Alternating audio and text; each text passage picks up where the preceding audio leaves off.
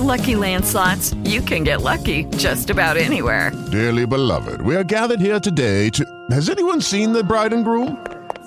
Sorry, we're here. We were getting lucky in the limo and we lost track of time.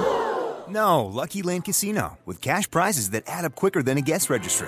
In that case, I pronounce you lucky. Play for free at LuckyLandSlots.com. Daily bonuses are waiting. No purchase necessary. Void where prohibited by law. 18+. Terms and conditions apply. See website for details. From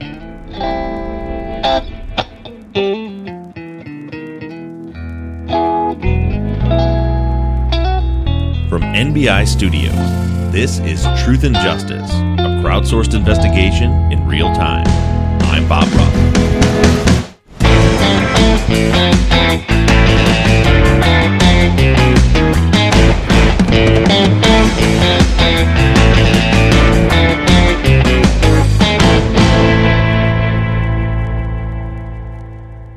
Ahoy, friends. Thank you for tuning in to Truth and Justice. You are listening to the Friday Follow-Up for Season 12, Episode 44, Neighbors.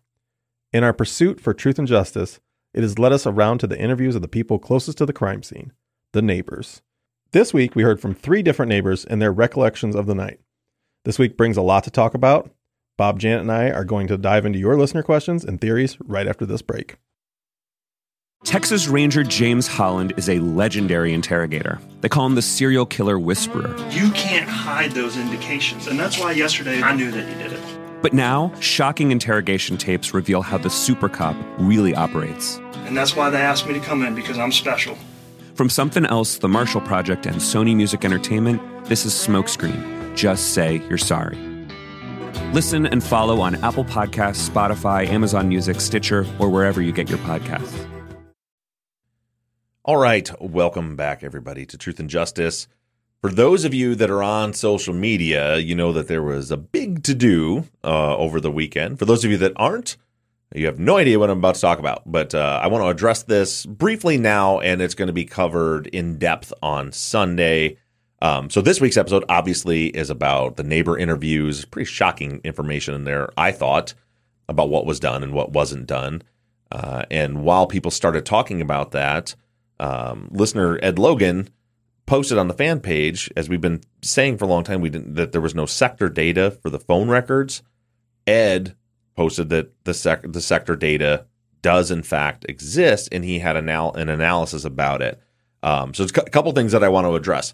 One thing is, and I told Ed this in the post, but I want to make clear to you guys, particularly because it's out there now, that I actually knew the sector data existed back in December. When was our trip to Palm Springs? So December. Beginning of December. Mm-hmm. Right before that, I had found the documents in the case file, and obviously let Robert's attorney know right away, like, hey, the sector data is in here. And I did what I always do if there's something like new, potentially big, which is to tell them, like, okay, so here it is. Are you cool with me like breaking this story right now? Or do you need me to, or would you rather I wait? And in this instance, as with many instances throughout every season we've done, in case when there's an attorney involved, they said, well, let's wait because this could be part of our habeas. So let's wait. The habeas is due in the spring. And so my intention was to let them do their thing, get their experts, analyze it. And then in the spring when it came out, then that's when I would, we would break down what their expert had and then discuss it then. Mm-hmm. But as a lot of you guys know, there's another group that has access to the case file from another source. I don't know where the source is from.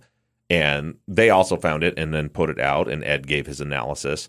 So the good news is it's out there now. So I'm able to actually look into it and analyze it and discuss it. So I just want to get something clear, though. At the beginning, when you said there's no sector data, at that point, were you aware that there was sector data? Oh, no. Okay, so this is something that was found along the way. You're not misleading people at the beginning saying you did not have sector data. Yeah, exactly right. Yeah, and there's people, obviously, there's the folks saying that, oh, I was hiding, I was lying. When I told you before that they didn't have sector data, as far as I knew, they didn't have sector data. And I feel that I had good reason to think that, considering the prosecution and defense stipulated that they never received any sector data. Right. So I wasn't looking for it when I found it. It was in a really weird place. It's not in with the cell phone data. It was like in another folder that had nothing to do with cell phone data. And all of a sudden, like, what the hell is this when we found it? So, all through that time, we thought that we didn't have sector data. Well, then I found out we did have sector data. And I've been, since then, careful to choose my words because I don't want to lie to you guys. But I also don't want to expose the hand of any of the lawyers to see what's going to come out of it. Another thing that I want to point out is until this week, I had no idea what the sector data meant or said or what I didn't even know how to read. I thought that I had kind of an idea of what some of it meant. Turns out I was wrong about that completely. But the accusations out there are that, you knew what it meant and it proves Robert and Christian are guilty and you were hiding it from us. First of all, I don't believe it does show that they're guilty. We'll talk about that Sunday. 2, I didn't have any idea what it meant. All I knew was that it existed for these couple of months and intended on covering it later on as soon as the habeas came out. And of course, you can imagine some of the same people made like a big deal of the fact that I haven't covered it yet. There's something that you guys should know, and most of you have been around for a long time know this. I know lots of things right now that I haven't covered on the podcast yet. That's always the case. Imagine when I started the podcast on episode 1, how much I knew. I mean, I've probably have 24 interviews that I've personally conducted that you haven't heard yet. So there's always a time and place when I'm going to share something. I've got to figure out when to present certain issues. And then sometimes part of what goes into that decision is like this. Well, this is something that is new, big information, and it may be used in habeas. Then I'm not going to step on the toes of the attorneys that are trying to work that out for the habeas. So what you need to know if you weren't on social media is that there is sector data. The information's out there. And on Sunday, you're going to get a full analysis of that. For those of you that were on social media and saw Ed Logan made the post, and Ed did a lot of work doing an analysis. I'll say this. The analysis stated, his title says, New Evidence Shows Robert and Christian Were Traveling Down 74 Towards Becky's House. And then he says in there that he had talked to an expert at some point about some of this. And then he gives his breakdown based on what the expert told him. All I will say for now is I disagree with the conclusion. I also disagree with anyone who says an expert has confirmed that this is what happened, because that's not even what Ed said in the post. So if you go back, for those of you that are on the Facebook and read the post, it says he talked to the way I interpreted it, and I do have communication with it. I just was messaging him right before we started recording. The way I interpreted it was that the expert told him what the columns and things in the report mean. Like explain to him what final cell face means and what azimuth means. And so he told him, the way I read the report, that he explained to him what all of that stuff means. And then Ed took that information and did his own analysis. And I believe he says at the end that he ran it by, I don't know if it was that same person or a different person. We don't know who that person is. And they confirmed that his conclusions were accurate. So that's what Ed said. And it's being taken as an expert has proved they were driving down 74. I don't think that Ed is even claiming that. I don't want to put words in his mouth, but based on what I'm reading, I don't think that Ed is saying an expert proved that to begin with. And based on my analysis, I don't think that's true. But we'll talk about that in depth on Sunday. I want to keep the focus today on the episode at hand, which is episode 44, where we talked about the neighbors. Okay. So I see some responses in the chat to ways that you have handled this information and stuff like that, and feeling like maybe you treaded over into territory that for some people felt like it was dishonest in some way. I want to acknowledge that. I also feel like from what you're saying, it sounds like there's going to be ample opportunity to talk about that at length, because that will be the only thing we're likely to talk about next week on the follow-up. So I want to acknowledge I see you, I respect you, and I totally understand. I'm just going to put a pin in those since I think we're going to have a lot of time. And I will happily jump down Bob's throat as well if I feel like it's merited. So let's not worry about that. So do you want to get into talking a little bit more about this episode and the neighbors? Yeah, let's do that. Great. Okay, I'm just going to start with a couple of more general things. Wendy says, how could a prosecution move forward without contacting any potential witnesses? If an investigation isn't done fully, how can you have a full picture of guilt or innocence? And she's referencing the fact that we heard in this episode that there were people who were very much a part of the initial alarm being raised and all of that law enforcement did not follow up with at the time. I'm mortified by what wasn't done in this case. I said last week that I'm starting, like, at some point it kind of looked like, was there some corruption where they were trying to, or like Leclerc was trying to really pin it on or over focus on one thing or another. And it's like, I'm leaning more towards incompetence. And then after this week, it's like, there's no excuse for this. This is the person that called 911 that lives 300 yards away, has a clear view of the road. Like you can do from the map that I posted that shows the line of sight to the crime scene. You can also do a line of sight. You can get on Google Earth and like put the little person in there and show where they can see. They can see all the way down Alpine in both directions. And they never interviewed her. They never interviewed Jim Ellis, who was another person that was right there on the scene. So so this investigation was flawed from the very, very beginning, when they didn't take very basic steps. Even the questions they ask very specifically of all the neighbors, did you see any cars? Because I've seen people that have said, she could only see a small portion directly of Alpine Drive, so she could maybe didn't see a car. You don't understand unless you go up there in the pitch black how dark it is. Literally, if someone flicked a Zippo lighter a mile away on Alpine Drive, you'd see it because it's so dark and any light is contrast. I don't know if you would see a Zippo lighter a mile away. Please don't.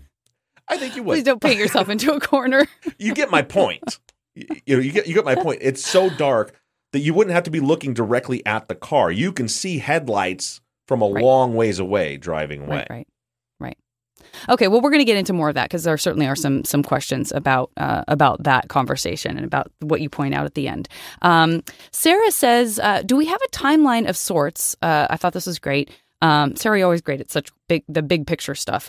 Do we have a timeline of sorts for when the various neighbors arrived at the fire? Did the firefighters completely miss the neighbors who went to guide them, or was it left out of the report? And I know Teresa had asked about this too. We've heard so much about the process of the fire truck being run off the road, which we'll talk about more in a second with the red truck. But, this idea of like, we've never heard from the firefighter's perspective, this idea of neighbors being like, we're going to guide you in, here's where you should be going, that kind of thing. Yeah, I don't know because we don't have those answers. Tim Summerly told me when I spoke to him, when we drove up to the crime scene after the interview and stuff, he was kind of walking me through like what happened, with Jim Ellis driving behind him, and he got out and he walked up and Jim didn't want to go up because of the propane tank. And then he came back and he said that I believe he said Jim is the one that actually helped the fire truck, like guided the fire truck in. So he'd mentioned that stuff from Jim. Is of course, it's so many years later. It's 9 years later when he gets interviewed. Jim gives him more detail, but even Jim doesn't say if he actually helped the fire truck. He just says he went down. It sounds to me like Barbara went one way, maybe down Jeroboa, and the Ellises went the other way down Palm Canyon because they didn't know which way the truck was going to come to help guide them. And we know they ended up going Palm Canyon direction, and we know they got stuck at one point after they had been kind of run off the road by that red truck. So where the red truck thing happened is way down the south end of the neighborhood, kind of before they have to make that decision which route they're going to take. And then after that, they got stuck. And based on what Tim told me, I think that it was the Ellises that actually got to the truck, turned around, and then drove them all the way up there. Okay. That's good to know. I love this from Caroline as well. Could we zoom out on your Google map you posted of the neighbors and include other neighbors we have heard from, as well as where Nick Corline, Ann Allen Gerber, and any other friends that lived in that area? I love the idea of having a map that sort of helps put all of that in perspective in one place. Yeah, I can do that for sure. Awesome. Teresa says, and this I think is in reference to when I believe it was Jamelis who was talking about what he thought, he thought the investigation was a joke and that they released the crime scene after only a couple of days. So Teresa says, what date was the crime scene formally released? It was released on the 18th, I believe. I think they cleared the scene on Monday. They went back, but they did not leave it secured. That struck me huge when Jim said that, when he just came out and he's like, I'm not trying to offend you guys, but this investigation was a joke. Yeah. I mean, the neighbors noticed it. So I think that's a big... Well, like Jim is like, I can't believe nobody ever talked to me. Yeah. Like that's nuts. And I want to address too, back for my previous question, somebody, I think Mitch in the YouTube chat says, well, they could have driven down Alpine before they turned their headlights on. First of all, there'd still be brake lights, which again would really stand out in that darkness. And also, no way. There are no street lights. The houses are 100 yards apart, and there was no moon in the sky. It was pitch black up there. I don't think there's any way anybody could have driven anywhere without their headlights. And those roads are garbage. Right. And the roads no are offense. garbage. I love it up there, but they're very bad. Yeah, they're very bad roads. Yeah. You would have had to have headlights on to get anywhere. Yeah. And then Teresa also, and there were a ton of questions outside of what happened on Facebook and the whole cell phone thing. So I really had to pick and choose. So I apologize if your question isn't in this week, guys.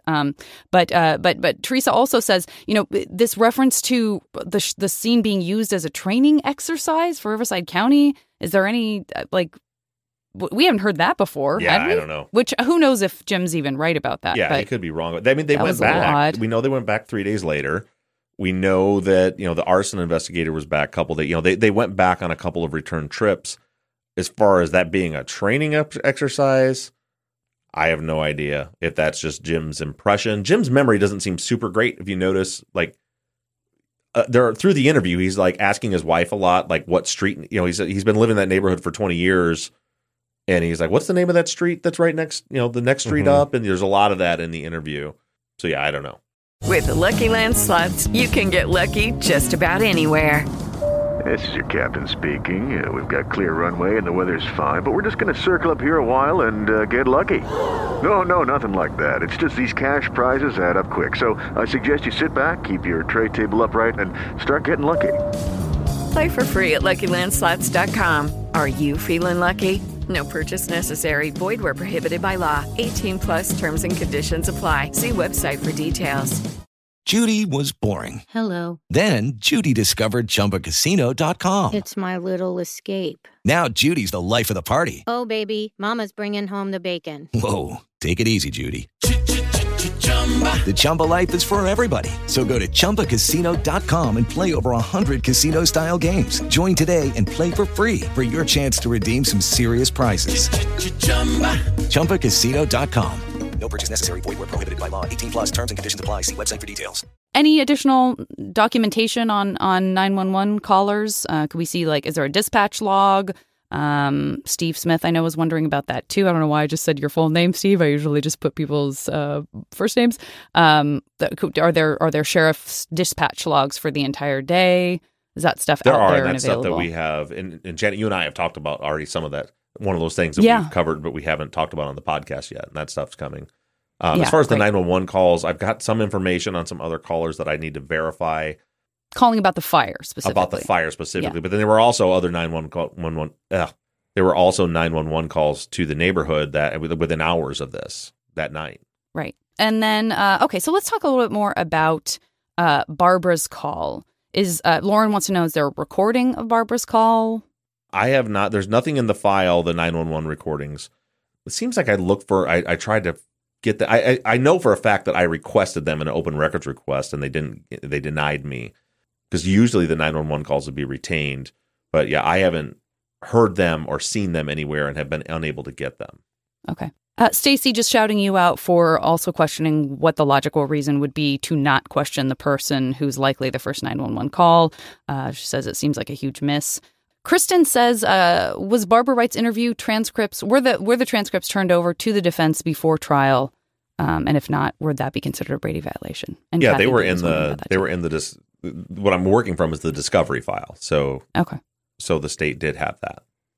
I think somebody had also mentioned like it had that interview seemed like it happened so soon before the trial that like if that would the defense have had enough time to really even do anything with the information that was in that interview before the trial? Was that fair or that kind of thing? I think they would. I mean, I don't think the defense did a great job of going through it. I mean, case in point, as I mentioned in the intro here, the sector data was in the discovery file and they didn't know it was there. They stipulated to it not being there, and there's all kinds of speculation one way or the other, like about that particular thing that, of course, I've seen. Well, I think the prosecution didn't know it was there, but the defense definitely did know it was there, which is ridiculous. What we know from the state is that they requested it, they received it, they analyzed it, and then they put it in the discovery file, physically put it in the discovery file. It's harder to believe they didn't know it was there. The defense, could they have known it was there? I don't know. But for them, it was just one of thousands of pages, which took us months to find that it was even in the file. Point being, they may not have understood the relevance of it. They may not have reviewed it. Who knows? Okay. Chris wants to know what kind of car Barbara drove. I don't know. Did she? I don't think she said in the interview. I don't know that she said. I don't remember her saying she did. And then Chris followed up with, did detectives reach out to neighbors at the time? Because I think Chris's perception is that it seems like they only talked to the neighbors who reached out to them. They reached out to, gosh, I'm having a hard time drawing the name right now. Was it Steve Russell? The guy that, and I think it was in Sexton's report, says that it came up and had a black eye because he had eye surgery. And I think we heard Jim or Randy, one of them, mentioned him. I think it was Randy, who was the one that was interviewed like at that time because he was a sheriff. He worked for the department. They talked to Sharon Coleman, which isn't, and I'll play that as a bonus at some point. But it's just a lot of speculation. She wasn't there. She didn't get back. I think she had went to the casino or something. Didn't get back that night until 2:00 in the morning. Carissa Farley. We've heard from, so they like people who they had like the names of that they knew were there. They talked to most of them, or at least some of them. And then if they talked to a neighbor and they said, you should talk to this person, they did. There's a person that lives down at the corner of Jeroboa and Alpine they interviewed. But you get a lot of, like Steve Russell's too. I think I might have already played Steve Russell's interview. He's the one that just is really, no, maybe I didn't play it. Because he's just like telling them how to investigate. And the sad part is, he's like, you should talk to this person, and you should talk to this person, and you should talk to this person. You should check back there for tracks because there's trails back there, and you should do this, and you should do that. They didn't do any of it. I wish he had been investigating the case instead of them. But yeah, so but they missed a lot. They didn't, again, the Barbara, and somebody had said in the YouTube chat that Barbara Wright was the first 911 caller. She wasn't. I believe Tim Summerly's 911 call was before her. It might have been right after, but there was at least three calls to the fire department directly prior to this, prior to her call. As long as we're talking about other neighbors, I have a little cluster of questions about other neighbors that I'll just jump to real quickly. Rena is wondering about Brian Stowe or Stow as a neighbor that Jim had issues or disagreements with. Was he questioned? Was he talked to at any point? Who? Brian Stowe? I don't think so. Harpo the Clown? No, and that's a frustrating one. I think 3 different neighbors. I know Sharon Coleman. Yeah. I think Randy Paulson. I think Carissa. I think Jackie Grosjean. Yeah, the teacher. Maggie Montoya. Oh, yeah, Maggie. Yeah, Maggie definitely brought him up. I think they all said you need to talk to Harpo because he actually knew them. Right. And only one of them, like, gave him the full name, his full name. Yeah. He lived right there, one of the closest house to them. And I don't see anywhere in the police file. And I've searched every which way to Sunday to try. I've searched Harpo. I've searched Steve was his first name. I've tried Steven, 2 different spellings of Steven. His last name, different spellings of his last name. It doesn't look like they ever interviewed him, which again, Like, what the hell? He was the one person everybody said knew them, like better than anyone else. They didn't interview. And if you're wondering where Harpo... and law enforcement knew who he was. I mean, we hear these conversations where they're like, oh, yeah, Harpo. Mm-hmm. Yeah. And if you're wondering, if you look at the map that I posted that shows the locations of everybody's neighbors, I should have put it on that map. But where Barbara Wright's house is labeled, directly across the street, you see a round house that looks like a dome. Mm-hmm. That's Harpo's house. Right there. Right there. Yeah, so it's right on the way. Robert Ross? Kristen wanted to know about? I don't know. I remember seeing the name. I don't remember who Robert Ross was. I think he was one of the neighbors, but I don't think he was interviewed. But I'm not positive about that. Okay. And then Kristen also pointed out the reference to the Paulsons' dogs barking and just kind of wondering if they could have been barking at a person or people leaving, on foot or something like that. I wondered that same thing because where they're at, they wouldn't be where the Paulsons' house is. They wouldn't be on the route of a car. Depends on your dogs, how much they, how close a car has to be to their house before they would start barking. And they're too far away. And the fire was just the only fire. Like I see people in the YouTube chat trying to explain why nobody saw a car. We got that in the follow-up. Yeah. And they're talking about like this big fire was illuminated. Well, it wasn't big at that point, particularly not in the front of the house. It was just coming out of that window. The only place it was visible was coming out of that window or vent above the garage. My point being with the dog, like, I don't think a dog's looking 350 yards up a hill and seeing that little flame coming out and barking. So it makes me wonder, was somebody moving through that area on foot when the dogs were barking? It's a really good question. Yeah. That's a really good question. Visual storyteller, I see you say that Harpo is out of town. Yeah, I don't think we're saying he need to be spoken to because he might have been responsible. I think people are just saying he would have perspective on the family and had friendships with. Yeah. Cool. Okay. So I want to address this really quickly because Rachel and some other folks are asking, and I think reasonably based on kind of what we've understood about investigating and all of that, about Tim Summerly, just about kind of clearing him, maybe the way some of the law enforcement were phrasing their questions for people like Jim caused them to just kind of want to confirm, like, so Tim was cleared. The fact that he was sort of the first on the scene or the first to report or saying don't come back here, stuff like that, doesn't strike you as suspicious, or that he was cleared, that he has nothing to do with the crimes much as you know. I'm glad you brought that up because a few people on the Facebook page, which I mean I didn't get that at all, but a few people were like, I think Tim Summerly sounds suspicious now. No, there's no. Tim went up there and tried to help. His wife confirmed that they were both home. They went up there together. And the way it shook down. I mean, I went through the paces with him when I did. They pulled up. Now the way Tim said it was that Jim didn't want to go up because he was worried about the propane tank.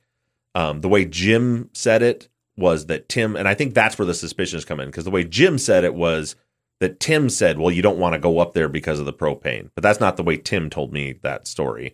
And it makes more sense to, like, why would you say, I'm going to go up here, but you don't because there might be a propane tank?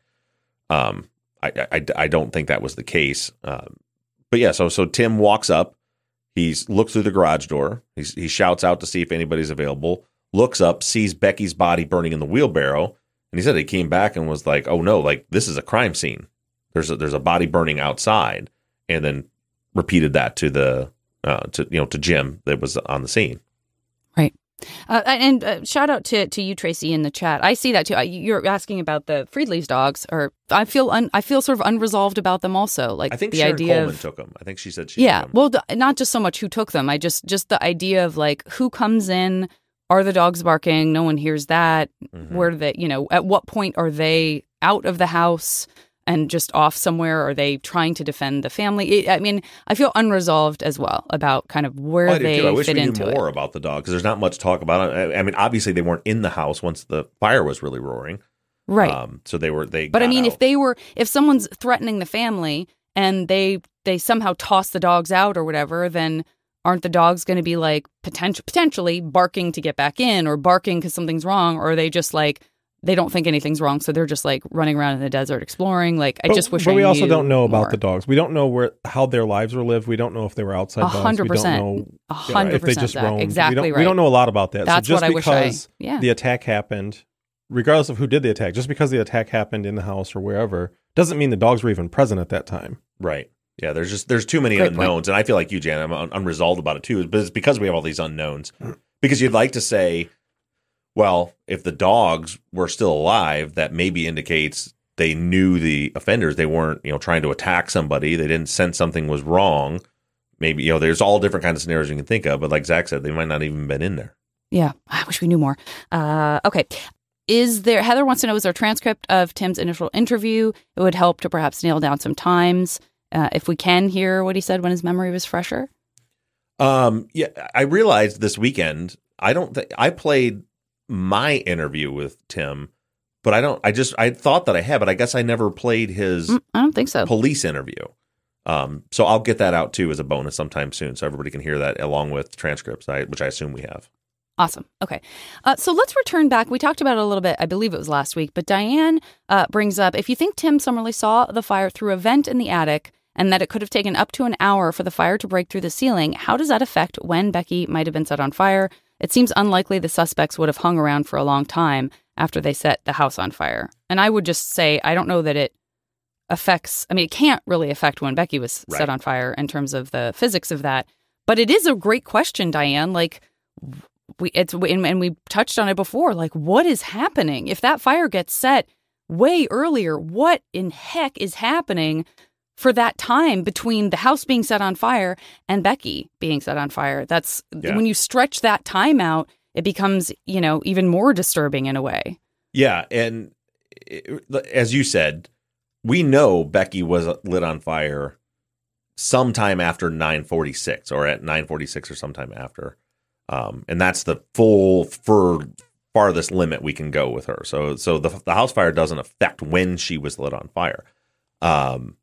As far as what it means for the killers, I don't know. Like, so we're making some, if it was an open window, then it could have happened in 5 minutes from the fire to get to where it was lit.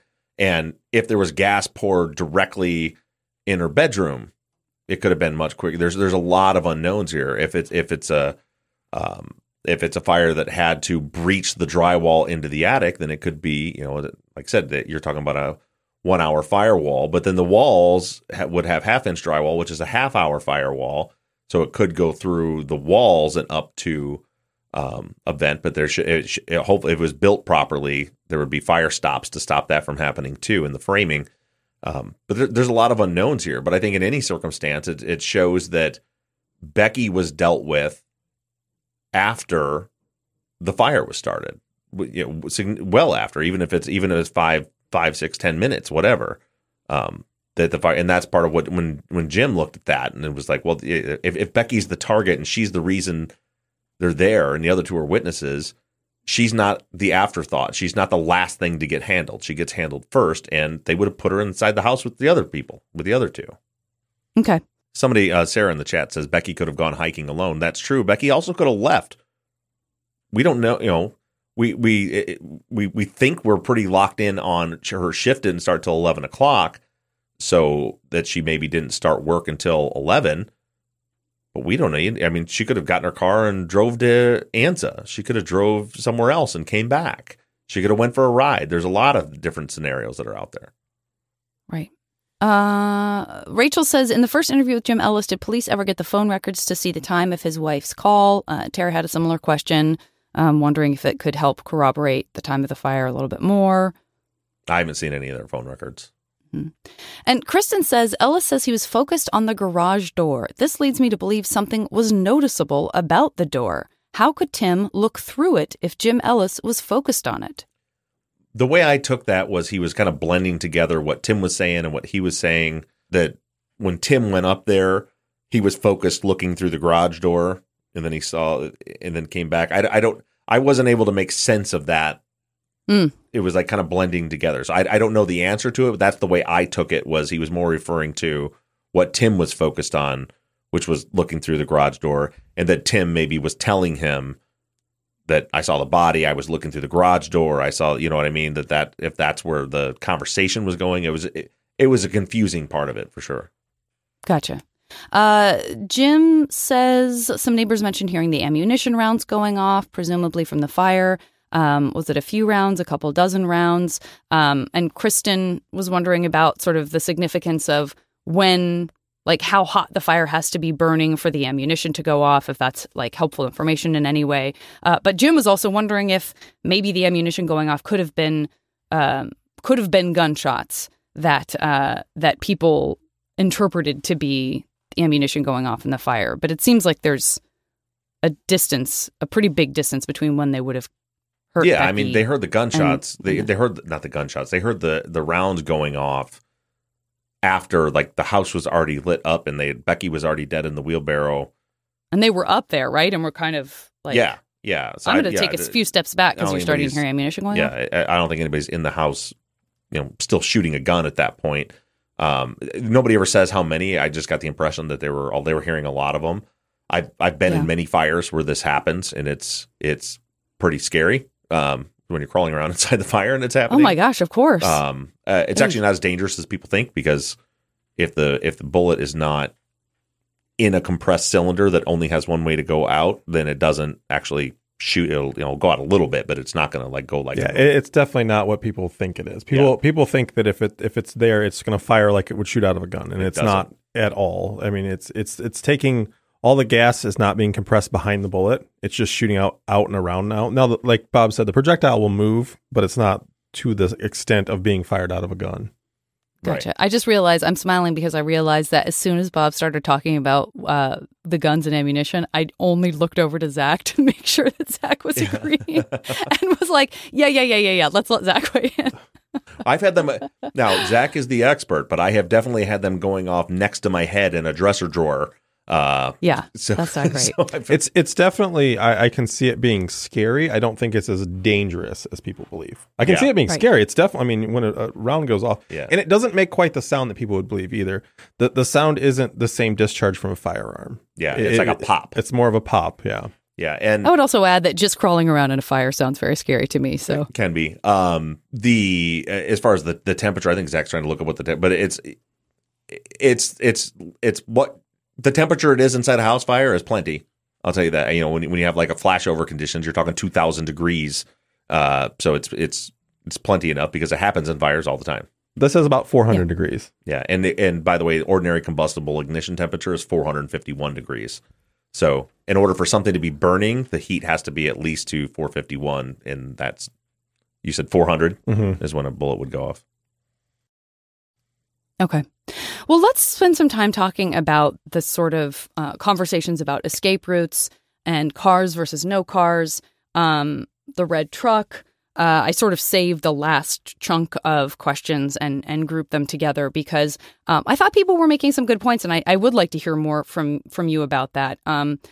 Folks, I'll start with Kristen. Barbara did not see any other cars as she drove home and watched the fire. What other street could the perps have driven down to get away if they were driving?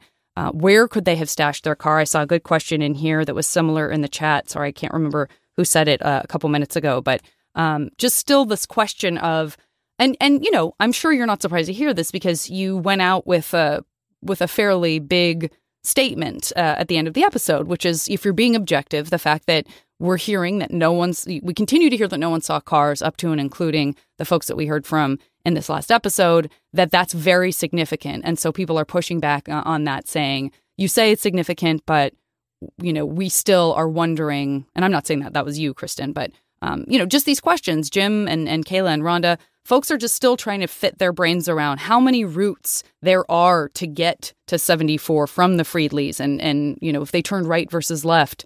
You touched on it a little bit, but if you could just talk about that a little bit more based on kind of everyone's questions about. So the one thing that all routes have in common is they require travel down Alpine, either to the east where they could take Santa Barbara or Chilean Heights, or all the way to Jeroboa, which would all go right by Barbara Wright's house. Or they could go to the west and they could go down Palm Canyon. But either way, they've got to drive down that stretch of Alpine in the pitch dark. And from there, we're getting beyond where the people that we just heard from would probably see. Well, they would see it. Like, you would still see those headlights. Even I mean, from Barbara Wright's house, you could see headlights driving down Palm Canyon Drive, which is way over to the west off of the map that I created. But those are kind of the routes that anybody could take. Those kind of four, on Alpine, down one of those four roads. As far as it's significant, because for the people that are making the arguments, and the YouTube chat was full of them a little bit ago, of all the reasons why someone maybe didn't see headlights. Well, everybody's not looking out their window, or maybe they had their headlights off, and there was a fire illuminating. Well, the fire wasn't big enough to illuminate the street. There was trees between there. From way down at where Jim was at and where Tim was at, they're looking up the hill towards it, but just to the road, there's trees in the front yard that would block that. And most of the fire was in the back of the house, other than the little bit that was coming out that window or vent. It's significant because if we're looking at, now let's step back to how we do things, right? We go back to ground zero and we look at what proof do we have, what evidence do we have to show that these guys are guilty. My question to anybody, to everyone, what evidence shows someone left that house in a car? That's the question that should matter.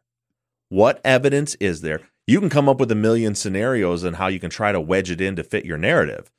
But what evidence is there that someone left in a car?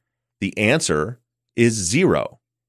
I'm going to say this is not evidence that somebody left that scene, but we do have evidence of a vehicle trying to leave the neighborhood. Right. And that's the only piece of evidence we have of a vehicle moving at that point. Right. And that's way down at the south end of the neighborhood, and also not Robert or Christian's vehicle. But what I was going to say is that I'm not saying there absolutely was no car that left the scene. What I'm saying is there's no evidence that a car left the scene. So I can't assume a car left the scene because no one can show me any evidence that happened. If I see evidence that it happened, then okay, somebody left in a car.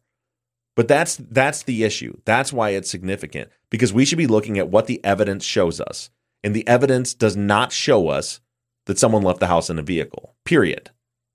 You can say that there are scenarios where that would work, where someone could have. I won't disagree that someone could have. I'm just saying, what's the evidence that they did? Right. Hey guys, it is Ryan. I'm not sure if you know this about me, but I'm a bit of a fun fanatic when I can. I like to work, but I like fun too. It's a thing. And now the truth is out there. I can tell you about my favorite place to have fun. Chumba Casino. They have hundreds of social casino style games to choose from, with new games released each week. You can play for free anytime, anywhere. And each day brings a new chance to collect daily bonuses. So join me in the fun. Sign up now at ChumbaCasino.com. No purchase necessary. VGW Group. Void where prohibited by law. See terms and conditions. 18+. You've worked hard for what you have. Your money, your assets, your 401k, and home. Isn't it all worth protecting? Nearly 1 in 4 consumers have been a victim of identity theft. LifeLock Ultimate Plus helps protect your finances with up to $3 million in reimbursement. LifeLock alerts you to identity threats you might miss. And if your identity is stolen, your dedicated U.S.-based restoration specialist will work to fix it. Let LifeLock help protect what you've worked so hard for. Save 25% off your first year on LifeLock Ultimate Plus at LifeLock.com/aware. Terms apply. Oh, the couple of folks had pointed out, well, but there were cars. Like, for people to have said they didn't see a car. What about people like Barbara, who we know were coming home, and like this sort of coming and going? I think Sarah pointed out that we sort of hear from, Jim about once the fire's going, we hear about neighbors getting in their car and driving up to the scene, and then maybe they drive back down to their house and pick up their spouse and drive back up. If that counts as like cars driving, then why isn't anyone who isn't the person who's driving the car saying, I saw a car? Well, coming from the direction of Jim Ellis's house going up to blah, blah, blah. In the state's theory, Robert and Christian were leaving the house at 9:46. So Barbara, we have no reports or anything that anyone drove past the crime scene anytime before that or after that. The first one we have is 9:51 when Barbara calls 911. Tim Summerlee's nobody's up there yet. Right. They get there after that. And I think Montana in the YouTube chat just said, well, to kind of counter my point that there's no evidence that a car didn't leave the scene. The difference there, and I don't disagree, but the difference is there. You're talking about proving a negative or proving a positive. It's impossible to prove a negative. I can't say that. So all I can look at is there evidence that something did happen, and there isn't evidence that something did happen, which still leaves the possibility that it happened, but there's no evidence to show that it happened. And there's a lot of factors that play into this. Like I said, even if, as some people have suggested, they were the killers left in a vehicle and had their lights off, I maintain that's impossible. When somebody is like, well, if the fire wasn't illuminating, then nobody would call it. The fire is visible coming out of that vent or window. That doesn't mean there's so much fire that it's lighting up the road beyond the trees, right? Those are two different things. Even if someone has their headlights off, they still have brake lights that are going to come on every time they touch the brake when they're making a turn or anything. And again, and if you've never been in a place of absolute desolation and darkness, I don't know that you can really grasp how easy that is to see. Right. Now, do I wish that the police went to every single person in that whole neighborhood and canvassed like they should have and asked everyone if they saw a car? Absolutely. And then we might have a better answer. Right now, I can for my investigation, I can only look at the information and evidence that we have. And so I went out looking for evidence that someone left the scene in a car and found none. And I'm still not overstating that. I'm still not saying that means no one left in a car. I'm just saying there's no evidence to show that anyone left in a car. And then we have other factors that play into things. For example, like we just talked about, Randy Paulson's dogs barking. What are they barking at? When nobody's driving past his house. Well, I wonder if an escape route could have been down that Chilton Hill to Zurich to Palm Canyon or whatever that road is called, because those connect as well, and it goes right past Randy Paulson's weird route, house. But it's possible. Well, if you don't know where you're going, yeah, and you're just turning down roads, it does connect. Yeah, so there's possible, and it's possible because Tim Summerlee's house was behind him on the next road. Maybe Tim stirring up and Jim Ellis coming out. Maybe that got the dogs going. There's all kinds of possibilities. Yeah, I mean, the dogs thing, I'm interested in the dogs thing. I think that was a great point to bring up. But I also live in a neighborhood where there are just dogs who bark because they're bored. Like, I swear there's nothing going on because the dog is barking for like 3 hours, and they just are dogs that bark because they're outside and they're bored. Yeah. So it's just hard to say. Or there's a coyote, or there's a skunk, or there's any number of things. Yeah, could cause I'm not saying that means someone wouldn't pin that on. Yeah. Someone was out there and by foot, but it's just something to consider. And Laura in the chat says Barbara saw the fire only when she went upstairs in her house. Did I miss that? I thought she said she was standing on her porch when she saw the fire. I would need to go back and listen to be 100% certain. Does that ring a bell to anybody? Maybe No, I remember her talking about the smell and then maybe she did say that she went up to the second floor. That actually does kind of sound familiar, but that's not helpful. Enough. Yeah. Yeah. That sounds familiar. I just so I have in my mind, and I'm not saying you're wrong, Laura. I just have in my mind that she said she was standing on her porch. Yeah. When she saw I think that's one of the things that's come up around this idea of where the fire is coming from. I think some of us are still kind of trying to grapple with exactly what the fire looked like and how much flame there was, because we hear from some neighbors like there were these huge flames in the air and like it was unmissable because they were ablaze. And I think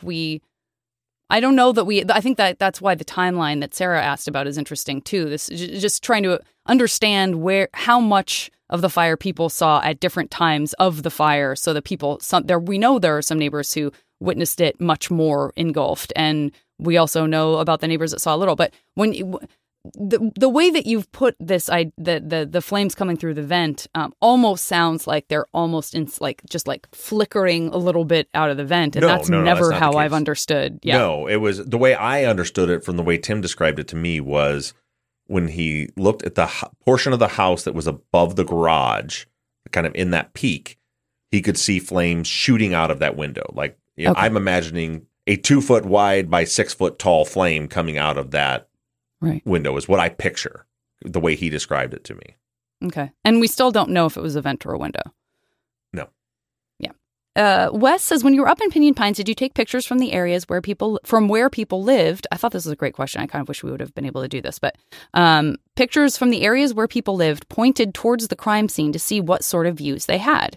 Looking from the overhead shots, it looks like there's a good amount of bushes and trees between the properties. Would this have restricted views? You just mentioned this, Bob, without knowing that this question had been asked by Wes. Would this have restricted the views of the road up on Alpine? I would expect people would have been focused on the flames rather than on the road at this point. Going back to, again, the idea that they don't know to look out for a car. And someone, I think, in the chat even said, like, maybe a car is a common enough occurrence that you sort of mute it out of your mind as you're paying attention to something that's more significant or strange. Yeah, and that's possible, but that's why I tend to think that someone would point out that, you know, and at the time when I saw the fire, I saw a car driving away. Right. Because mostly because there is no traffic up there. Right. There's what, 4 or 5 houses on that entire road. Right. And Coleman's not home. Harpo's not home. So that leaves 3 houses on the entire road. So they're not used to seeing cars driving up there. It would be it would be especially at that time of night. I think it would be kind of an odd occurrence for a car to be driving, and particularly it would stand out to me. And we got to be careful always of saying what I would do. Mm-hmm. But oh my God, there's a fire, something's happened, and I saw a car driving away. That's significant. And I think that it would, because of the darkness, a car driving away, even with the headlights off, would stand out. Right.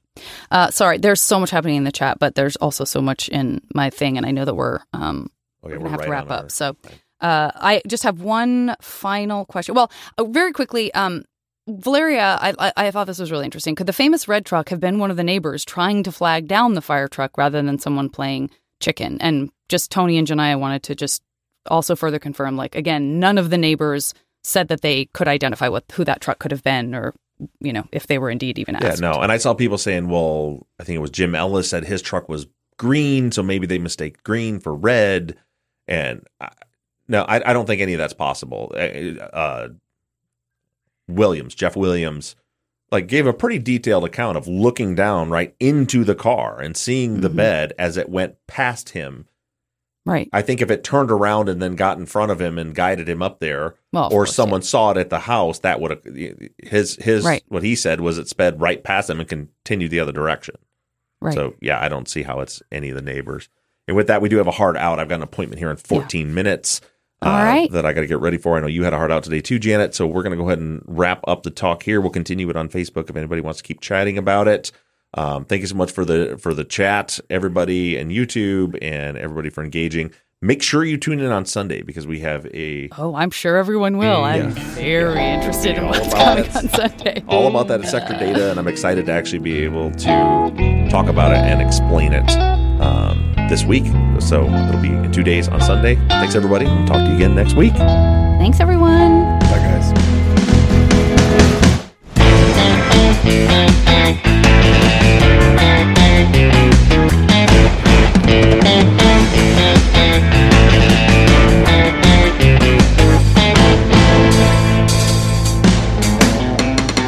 Truth and Justice is an NBI Studios production and is distributed by Wondery.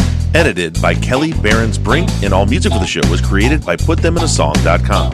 Our follow-up logo was created by me, and all of our font across all of our logos and banners were created by Tate Krupa of Red Swan Graphic Design. You can find more of Tate's work on Etsy. Thank you to Katie Ross of CreatedInTandem.com for designing, creating, managing, and maintaining our website. TruthAndJusticePod.com, where you can view all photos and documents discussed in every episode. And a big thank you to our transcription team: Pamela Westby, Kathy McElhaney, Kaywood Yomnick, Ginger Viola, Erica Cantor, Danielle Rohr, Jennifer Ford, Courtney Wimberly, and Melissa Cardenas. And as always, thank you to all of you for all of your engagement and support. If you like the show and you'd like to support us, you can do so in several ways. To financially support the show, the best thing you can do is just go to patreon.com/truthandjustice. You'll not only be supporting the show, but you'll get something in return. On Patreon, you can pledge as little as $3 a month, and we have reward levels. For just $5 a month, you get access to ad-free versions of all of our episodes and behind-the-scenes bonus video content every week. Then other reward levels include t-shirts, hats, and even the opportunity to co-host one of our Friday follow-up episodes. Just go to patreon.com/truthandjustice. You can also do us a huge favor by going to iTunes and leaving us a 5-star rating and review. And lastly, you can always support us by supporting the brands that sponsor this program. If you have a new case that you'd like us to consider for future seasons, you can submit your cases on our website, truthandjusticepod.com. Just click on the case submission button and fill out the form. And the most important thing that you can do is to engage in our investigations. You can keep in touch with us through our email at theories@truthandjusticepod.com. You can like our Facebook page or join in on the conversation on the Truth and Justice Podcast fans page on Facebook. And for all you tweeters out there, you can connect with us on Twitter @TruthJusticePod.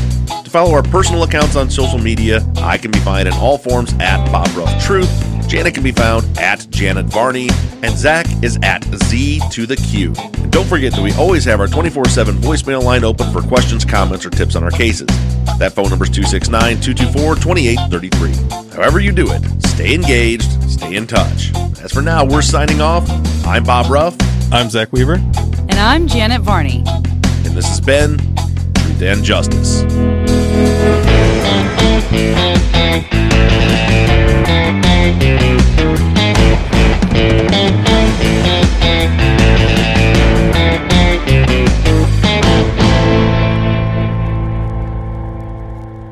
I just realized that I wrote like this week twice to start a sentence, like 2 sentences back to back. And then I'm like, oh, that fuck. You are a dirty mouth person. Chat, pop out. You're going to drop it like it's hot. We don't have to look away. I was doing the throat thing where you like have it on your throat and you're doing the Test. Wait, what'd you say? What? Don't worry about it. Oh, I think I just broke something. Ahoy, friends. God damn. Bob, we're live. We're coming to you live, Bob. When's the show start? When are we going to start the show, guys? How's that sound? Does that sound better? I don't get it. Oh, yeah. You look like an orange on a toothpick as I'm looking at my sweaty self in the mirror. Zach found a special way to lose 5 pounds in a week. I wish you would stop saying hard out, by the way.